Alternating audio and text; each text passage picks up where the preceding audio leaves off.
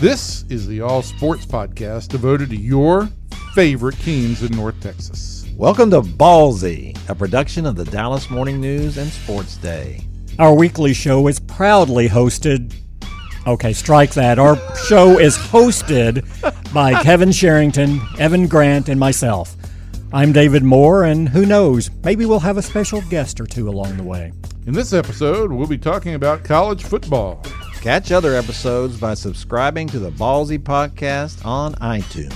We're also on social media.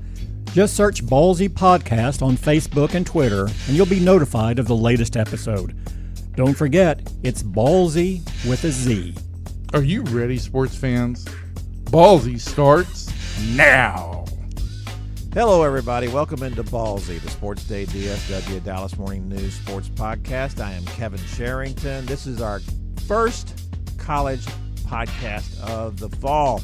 And joining me on the road now, somewhere between Texas, when I say Texas, somewhere between Austin and College Station, our own Chuck Carlton. Hi, Chuck. How are you? Hey, on that scenic drive between College Station and Austin, and yes, in the background you can hear the sound of rubber against asphalt here. So I'll be driving by the Bastrop Hampton Inn in probably an hour, where there was the famous Tom Herman, Greg Fenvis meeting a couple years ago. So. How about that? That is great. Boy, they probably got a plaque up there by now, don't they? Oh yeah, it's a historical site, I think.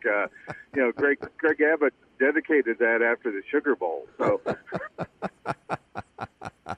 Yeah, that's right.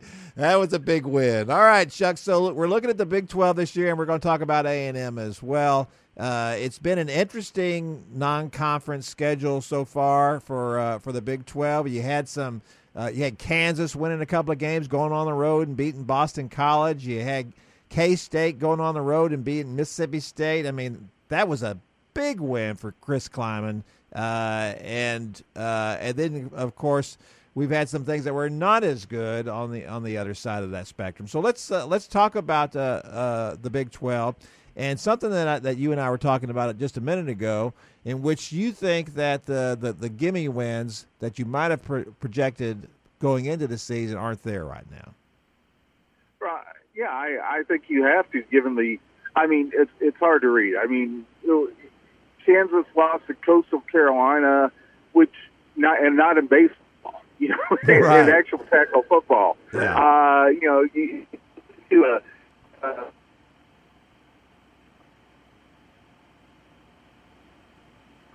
Chuck, are you there? Benjamin, we've lost Chuck. Says he's still connected. Well, let's see here. Chuck, well, we're going to Benjamin, why don't you try to get Chuck back here, and I'll go ahead and talk about a little bit about that until we do. What Chuck was talking about is what's going on with Kansas. Les Miles in his first year there, of course, and he brings a lot to the table. He's a very different cat, and maybe he has raised expectations somewhat there. They have a good running game. They can do some things. I don't. That's not going to be a factor, obviously, at the top of the Big 12, but it is going to be a factor for some teams in the middle. Have we, Benjamin? Does it sound like we got Chuck back? Chuck, are you there? No? We're calling, but we don't have anything. Well, okay. Well, let's try this again here. Why don't we start all We'll over? pause it. Yeah. Yes. All We're right. good to go. All right. We had a little technical problem there. Chuck hit a dead cell spot, which there's probably a lot of those between Austin and College Station. But Chuck, we were talking about Kansas and the possibilities that they bring under Les Miles. What are they? Is this a typical kind of Les Miles team? Big on the running game, big on defense, a little short at quarterback. That's what you would assume. I mean, it looked like they were running a totally different offense against Boston College than they were against Coastal Carolina. I mean, you don't know. I mean, they still haven't gone full Big 12, you know, with the air raid type concepts, all that sort of thing. But hey, they're doing more than what we've seen. You know, there's a sign of life there in Kansas football, and it's not against Texas. So yeah, it's a that was kind of your given win, and what Chris Kleiman and K-State did at Mississippi State, that was a big boy football game, very physical against a team that won eight games last year, and K-State made the plays on the special teams, outlasted them in the fourth quarter on the road. Give Chris Kleiman a lot of credit. I mean, I predicted he would lose more games this year than he did in his entire tenure at North Dakota State, which was like 6. And that may not be a good prediction. That looks like it's not going to be an easy team to prepare for. And if nothing else, it's going to be a team I think it's going to take, a bit of a physical toll when you play them too. Now that Bill Snyder sees. That just seems like a team to me. If Chris Kleiman was going to go anywhere in the Big 12 where he would get an immediate buy-in, it was probably K-State because of what Bill Snyder did there, and because of the style of play. Not only the style of play, but the discipline that's required to play under Bill Snyder. That was probably going to be a place that it could work. Oh, exactly. And if you can recruit to Fargo, you can probably recruit to the Little Apple as well. And just as a thought experiment, I was thinking this when he got the job, and we're familiar with North Dakota State from, the playoff appearances in Frisco and that sort of thing. But my thing was if you took the top 20 players off last year's K-State roster and then added that to the 65 scholarship players at North Dakota State, how competitive could you be in the Big 12 if that is your roster?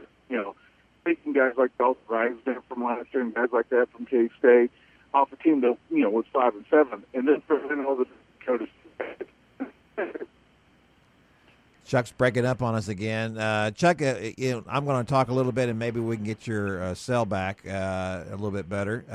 Let's move over into the teams from Texas and how they've done so far. Specifically, the news out of Lubbock is not good. Alan Bowman is going to be out for a while with a shoulder injury. Bless his heart, he's just had one issue after another out at Texas Tech, the quarterback from Grapevine. When he's healthy, he's really good.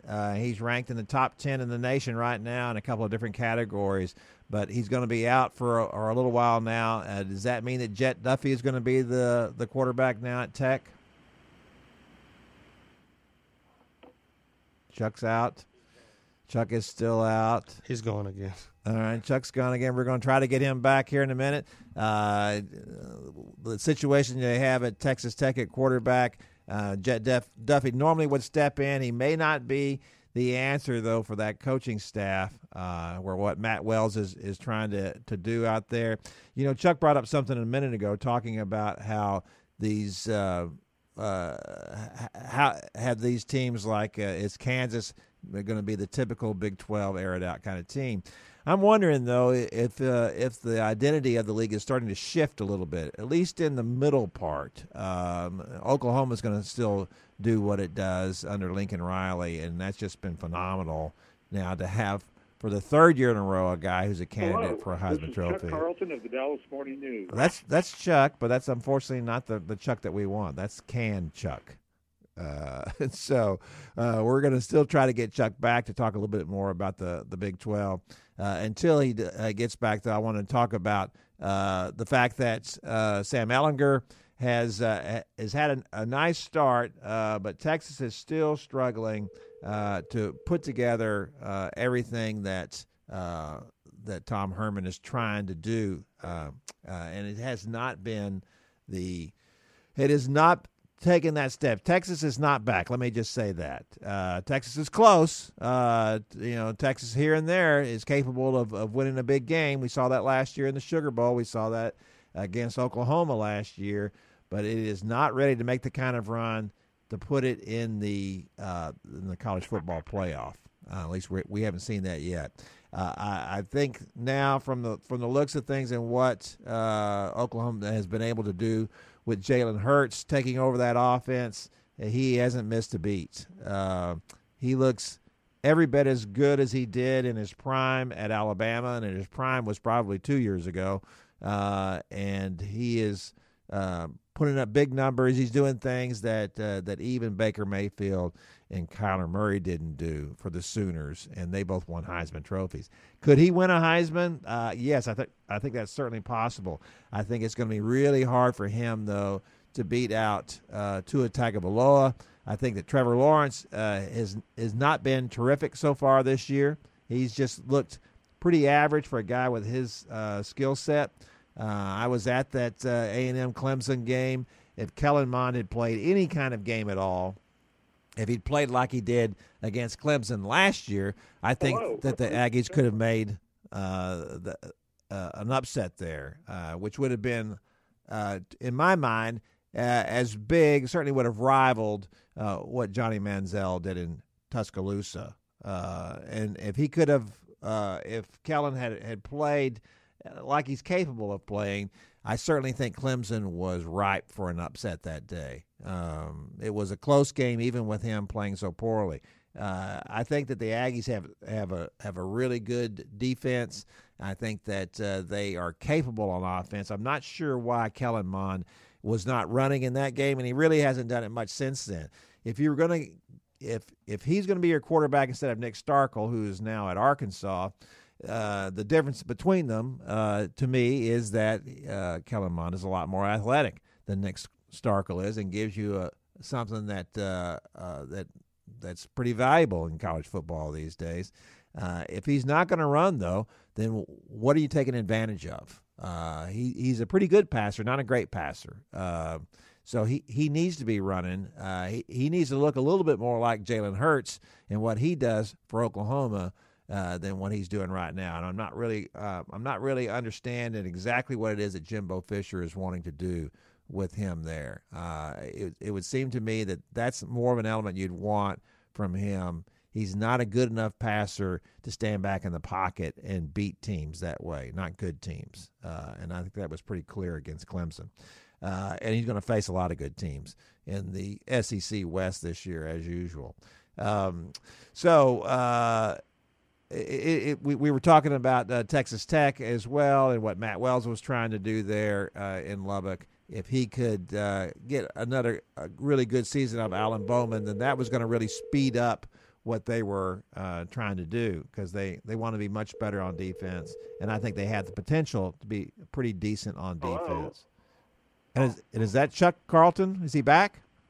Yeah, I sound like I was radioing my position from the Pacific Theater or something like that. Yeah. Chuck, it's great to have you back. I moved all around the diamond here. I went to Oklahoma. I talked a little bit about Texas. I was talking about Texas Tech and what Matt Wells is trying to do there. But let's go straight to Texas and talk about the Longhorns.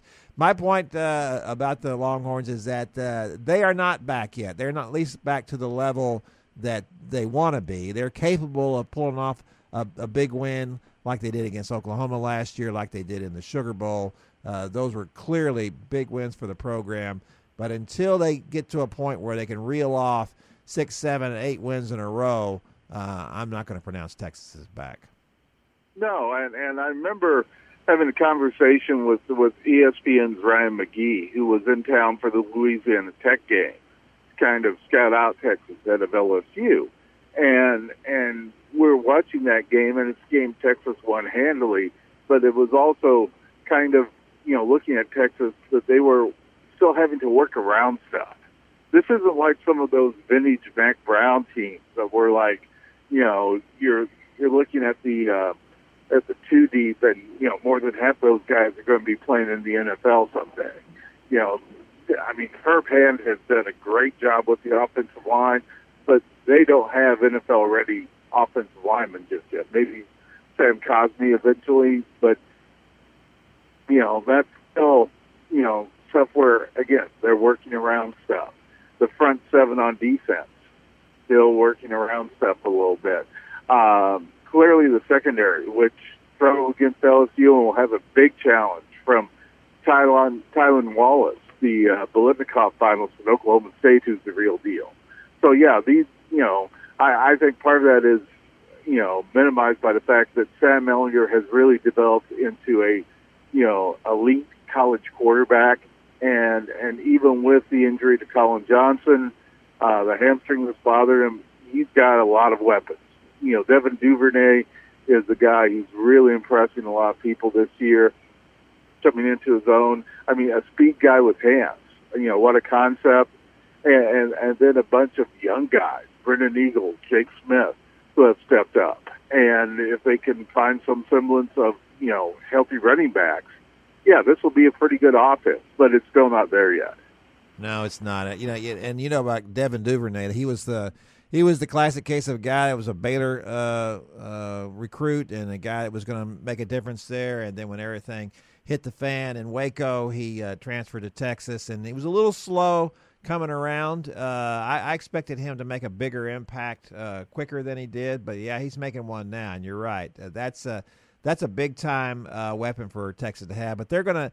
Right now, Texas just looks like to me the classic Big 12 team. Not much defense, a lot of offense, or at least the capability of some high-powered offense, which I don't know that's what any of us really expected from Sam Ehlinger. Because of he's a lot like Jalen Hurts. He's a big guy, a very tough runner, a decent enough passer. He can make some things happen, but that's not really his strength. And I think he's evolved a little bit past that even. Oh, exactly. I mean, you're looking at what a lot of people thought was a ceiling for Sam Ehlinger, and he may be beyond that right now. You look, he missed some throws early in the first half against LSU that he would like to have back, but nails it the second half.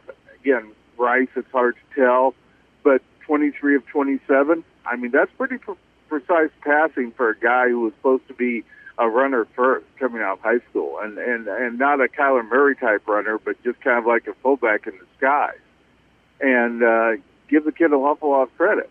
And look how far he's come from his freshman year, where he was throwing key interceptions at the end of regulation and overtime, to where he is now with 1 year to go. And actually 1.5 years of his college career still remains.